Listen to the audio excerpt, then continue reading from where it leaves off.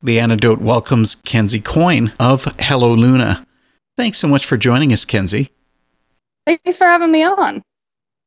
Well, I'll tell you what about taking us back to day one? How did Hello Luna come to be?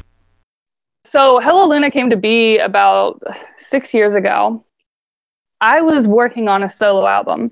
So at the time, I had really tried to figure out if I wanted to do music, if I didn't want to do music. And basically, I went on tour with a band and I was like, this is definitely not what I want to do. I just got a bad taste in my mouth, and it just happened to be the band that I was working with. It just made me feel like, wow, this isn't something that I think I want to pursue full time. So I was in the studio working on my solo record, and we hired studio musicians to come in and basically do drum and bass over top of my acoustic songs. And I really hit it off with the studio musicians and the drummer. So he was having me open up a ton of the shows for his local band. And then I kind of got it in my head. I was like, maybe I want to start a full band. So I did. I just put something out on Facebook and was like, hey, local band looking to write some songs with some other people. And it was just me and this drummer at the time. We ended up finding a bass player and a guitar player in no time.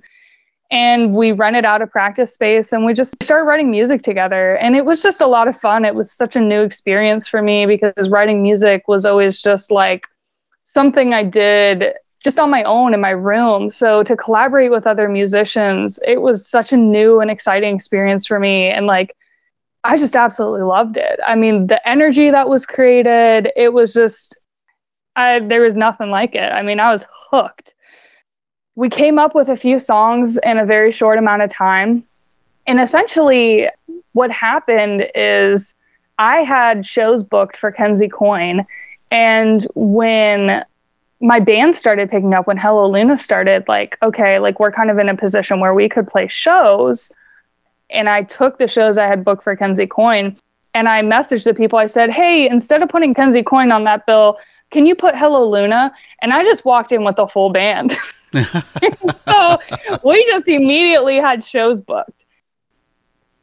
Well, I have to tell you that I went on a hunt for the music of Hello Luna, and the earliest song I found was Stitching Holes from 2016. Oh my gosh. Yeah, you found Stitching Holes. That's OG. The funny thing about it is that the song mentions about being tongue-tied. How is it possible for you as a vocalist to ever be tongue-tied? Oh, what's funny is I have multiple songs. So there's actually a song I have called Tongue Tied. It's one of our more popular songs. I'm trying to remember all the lyrics in that, but yeah, there's a lot of times where I do, as a lyricist, I do feel tongue-tied. A lot of my lyrics aren't necessarily conveying a story that I'm writing in my head. A lot of it is poetic expressions of just emotion, But a lot of times I'll write a song and I figure out the meaning afterwards. You make it sound like it's your subconscious that's delivering the message. It absolutely is. And that's something that I think is kind of the magic of songwriting for me. I really do enjoy that part of it. That's why, I could write a song that had okay, this is me in a place and I'm feeling these emotions. But for me, it's writing from almost the subconscious is an expression that rather than if somebody asked me about the song, I'm not going to be able to express to them exactly what it is. They're able to take their experiences and kind of project on it. I don't feel as a songwriter a huge obligation to give a huge backstory on any of my music because I've never run into a situation, especially with Hello Luna, where anybody has ever been I don't really understand what's going on here. There's still a ton of emotion. There's still a ton of expression that's being released inside of the song. So writing from kind of these more, it's just an art form, it's kind of abstract art. You find the right person to look at it, they're going to have a whole story behind it, and almost more so because of the way that it makes them feel. I am pretty good at expressing myself in like artistic ways, but sometimes you need to give concrete answers. I do tend to struggle with that a bit because I don't necessarily think in the straight and narrow. I want to bring in the 2017 EP Ghost of You. And the EP title is part of the lyrics of Empathy, where it says, "Empathy runs through me. I feel the ghost of you still haunting me. The parts of me that used to be, they feel empty. It took a part of me." But I mean, that's such a sad song. Have you had healing from that experience? Yeah, I have. Now, when I wrote that song, I had not. So when I wrote Empathy, this was prior to my dad being on trial, basically facing life in prison. Oh boy. So when I had written that lyric, like nobody knew that side of him. He was a very prominent doctor. He had high status, but he was extremely abusive my entire life. But he was very wealthy, so I was never able to like convey the abuse. I experienced a lot of domestic violence, and anybody that's experienced that understands that it's not something that people just talk about, especially when it's a parent, because there's an obligation as a child to respect your parents, and especially me being a Christian. First of all, if I were to come out and say this, it was like, I didn't even know if people would believe me. He never admitted to any of it. So it was something that me, my mom, my sister held on to. So when I wrote Empathy, it was kind of about this person that I wanted my father to be. The way that I coped with the abuse was basically by empathizing with the monster that he was. Mm. So rather than admitting to myself, okay, my dad's a bad guy, he is abusive, I would turn around and I would just empathize with the fact that that was part of his manipulation tactic, was basically making himself look really weak after the abuse, or like crying after he would do something horrific. And so my empathy became like extreme, and it kept me in really abusive situations. It kept me in really dangerous situations. Because I didn't know up from down, I didn't know left from right in that sense. I was so confused. So I think Empathy specifically really taps into the crazy mind games that I was kind of playing within myself of like trying to justify these actions. And most of the abuse happened when I was very young, the physical abuse. Mm-hmm. So when I got older, it became more of a mental type of thing. He's in prison now, but that's what Dear Demons is all about, is basically about him going on trial, facing life in prison. Yeah, when I wrote that album, he was not on trial. Now, when I released the album, he was on trial. That song and most of my songs were about him. It took me a long time to even face those things. I do find that happening where the songs can tie into each other, like where Empathy actually ties in directly to the song Sympathize from the Dear Demons release. The song says, yeah. "I sympathize because it made me strong. I recognize that you did me wrong. I took the time to redesign my thoughts of you, but now I wonder." But we are talking just sympathy, not forgiveness. Is that right? Right. When I wrote Sympathize, that was when my dad was being faced with a very public trial. I mean, it was all over the news. I couldn't escape it. I mean, I couldn't turn on my TV because it was just everywhere. It's a very public trial. It was the first time in my life that people actually had an idea of who he was. And I had never realized how distorted my view was of him. And I was really struggling to come to terms with that, because one side of me knew what he had done, and one side of me was dealing with a lot of hurt, was dealing with the understanding of that. But there was another side of me that could never truly reconcile that because nobody else did. if you see the monster in somebody and nobody else does, it takes a very, very strong person to be fully realized in that. And even though my mom and my sister had experienced the same abuse, we all experienced it in different ways, in different stages of our life. And I was very isolated in my abuse. My abuser was my own father. Mm-hmm. And I don't think I could ever fully come to that point where I was like, start healing. It was always the delusion. When he went on trial, it went from my entire life, people kind of thinking I have this unjustified bitterness towards him, to people going, I want him dead. He's disgusting. He doesn't deserve to live.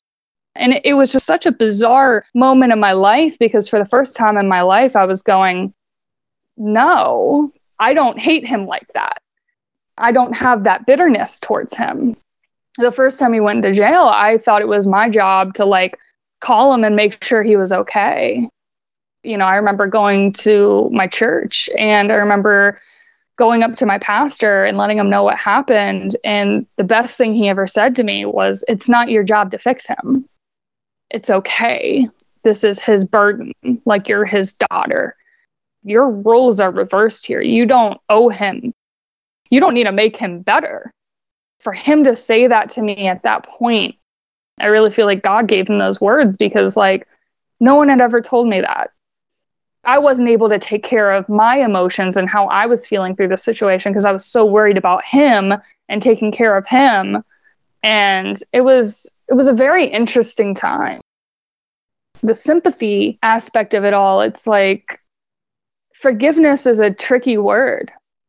The forgiveness that people expect, and the forgiveness that I believe is biblical, especially for people who are abusive and who will continue to cause you harm, who have caused you harm. Now, forgiveness between a friend and an altercation, that can be beautiful, because that can be reconciled. And that's awesome. But just because that forgiveness looks that way doesn't mean that forgiveness looks that way for everything. Understanding what forgiveness actually means. It's a journey. It's not a destination. I sit here with the knowledge that there is a dark realm, that we are surrounded by entities that are not of this world, and that those can enter into other people. And our fight is not against flesh and blood. And that's something that has really got me to understand what forgiveness looks like. Really sounds like your songs are different chapters of just one story. I think they are, in a lot of ways. It's my way of processing my abuse. I think there's snippets of the person I was, the person I'm trying to become, and the faith journey in between all of that. Why don't we lighten things up a little bit? Absolutely. Hello Luna's sound, it's hard to define. I mean, it's definitely alt rock, but it's also pop, and at the same time, it can both be melodic and aggressive. So I don't know, does that mean you guys have no sense of direction? It's funny, because I have a very eclectic taste in music. And when I started writing this, I come from a folk singer-songwriter background. I knew I wanted to do something in regards to alternative rock.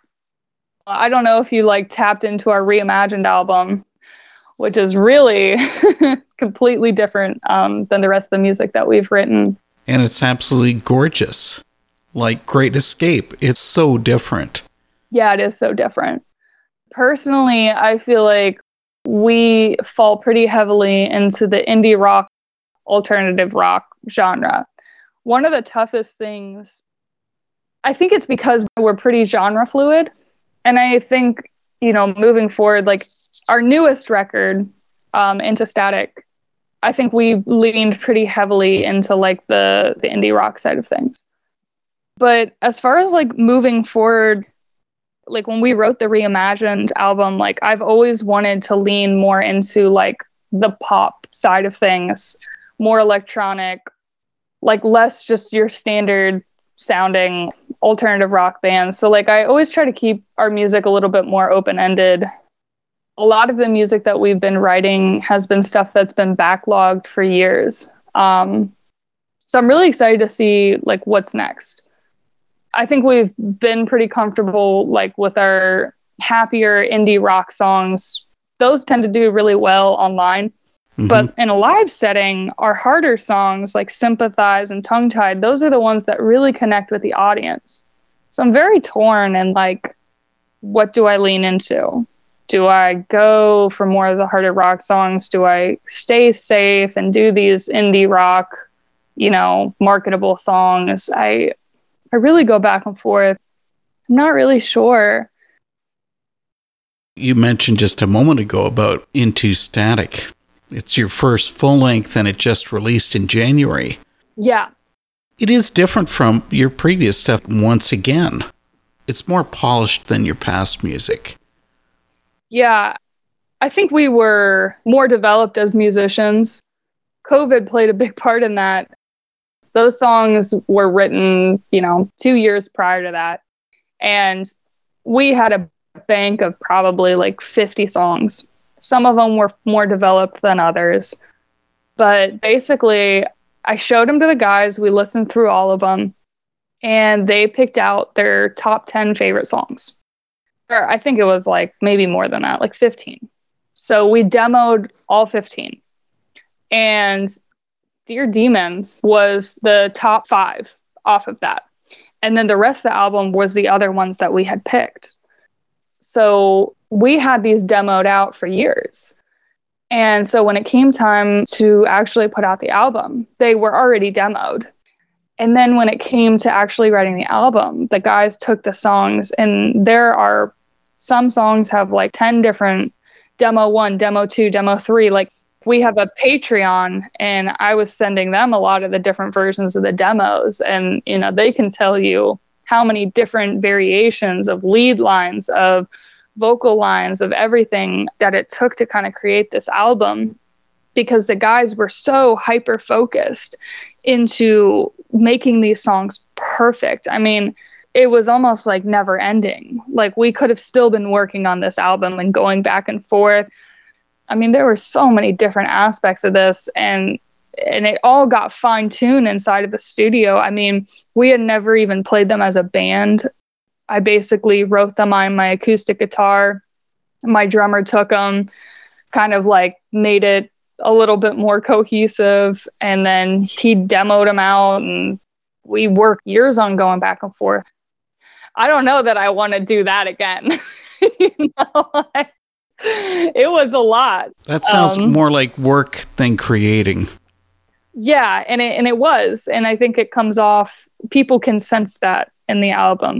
A lot of what we're doing is just, it's so intense. I'd love to make a song that like breathes a little bit more. Of course, I'm like, oh yeah, I put out an album. Let me talk about the new stuff I'm thinking about making. Like, it's just the musician in me that like, ready to move on to the next thing.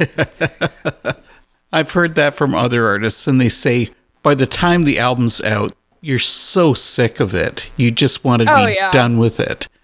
Oh gosh. And especially how long that it's taken to like write this and everything else. But at the same time, I'm still very emotionally connected to every one of those songs. I'm extremely proud of the record that we put out.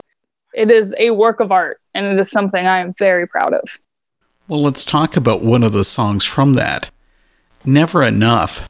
That song makes it sound as if you've always struggled with relationships.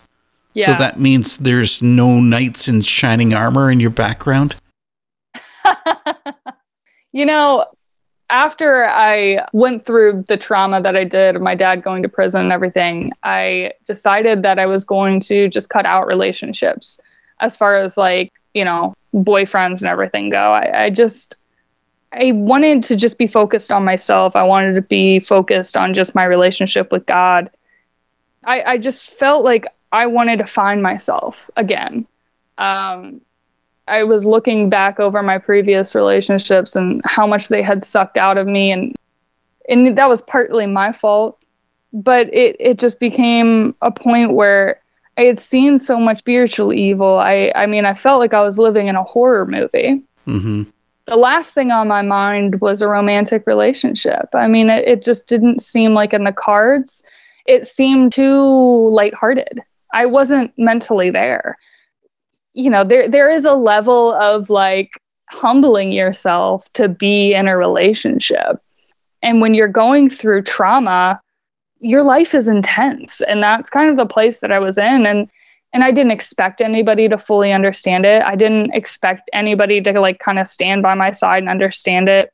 I left the person that I was with in the middle of it because I saw them not being able to like handle it. It was too much for them.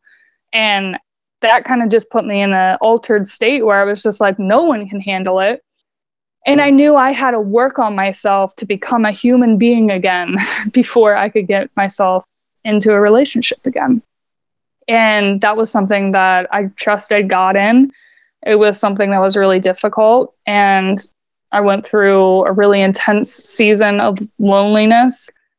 I had done it for, 4+ years. And then the 5th year hit and it stopped being so cool to be completely single. And I actually healed. And I looked back at myself and I was like, now I have to be happy. And that scared the crap out of me. I was like, wait, no, just give me another fight. And now I have to think about myself. So it was a struggle.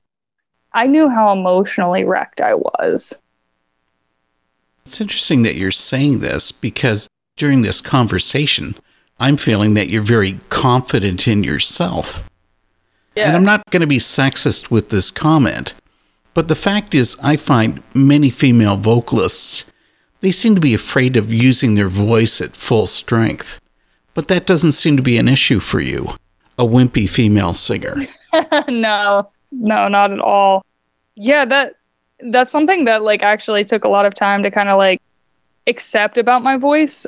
I have a lower register, so I really struggle to like hit the higher notes. I kind of struggle to kind of have that whisper tone that a lot of female vocalists have. One of the songs, I think it was Never Enough, where we ended up using the demo vocals because the vocals that I had done in the studio, the guys were just like, these are too intense.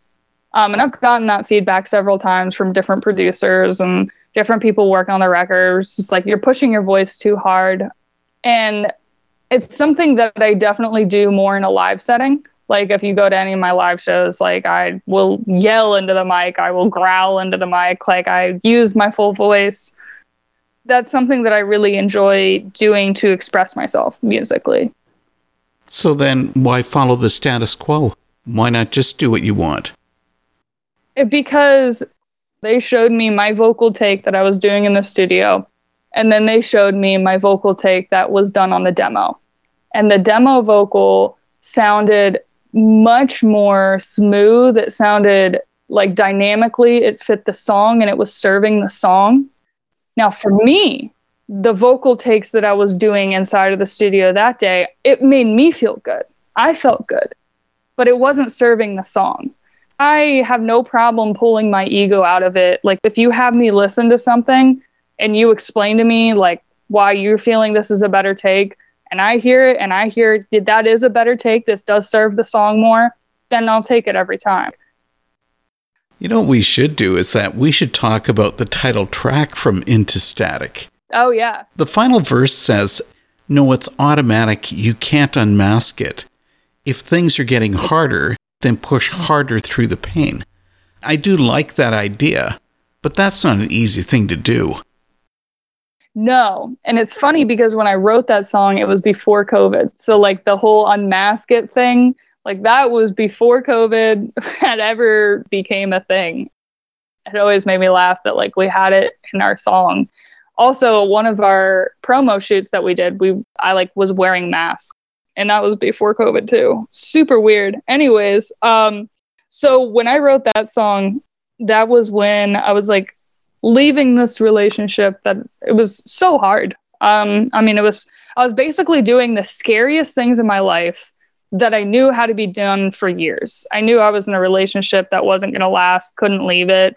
I knew that if I wanted to follow God fully, like I was going to have to change big aspects of my life. And I was in such an emotionally vulnerable and tough spot. Like I had witnessed so much darkness in my life that I was just ready to fight. There was a moment before my dad went to prison where I saw him and he was just a shell of a person, and it was really scary to look at him in the eyes. And I used to think back on that a lot. It used to really mess me up thinking about his eyes, thinking about the darkness that was there. I remember I was working out one time. I was like running on the track. I remember thinking to myself, the worst thing the devil ever did was show himself to me, because now I know who I'm fighting. And Into Static is basically a war cry about fighting the dark realm. You know, if things are getting harder, then push harder through the pain. Is like, you have to be long suffering. You have to learn how to suffer. You have to learn how to fight. You have to learn how to take a punch and get back up. You have to learn like where your strength comes from. There was just this fire and that ignited inside of me the second that I said, I'm turning it all over. I'm turning it all over to God. I was ready to either off myself or off my flesh. And when I would have these conversations with God of like, how would you get so low that I want to die? And then God gave me the invitation of like, you aren't happy like this. Turn your whole life over to me. And I was like, okay, that's even crazier, because then I have to witness what happens afterwards. And I did. And I cut out everything that I thought was like hindering me on my walk. If it was relationships, if it, I stopped smoking weed, I, gave up alcohol for a period of time. I was the most sober I had been in years of my life, sober from relationships, sober from drugs and alcohol. It wasn't like I felt better. Things became harder. And Into Static is talking about entering into that place of the unknown, entering into what would it be like if I actually did the thing that I've been trying to do my entire life that I didn't think I was strong enough to do, which was follow God fully. Once I did that, I, wasn't perfect. And I was very arrogant in the sense of like, I know I have to fight all of this on my own, which is definitely humbled out of that. But there was a sense of like, I was ready to suffer, and I was accepted with open arms for that.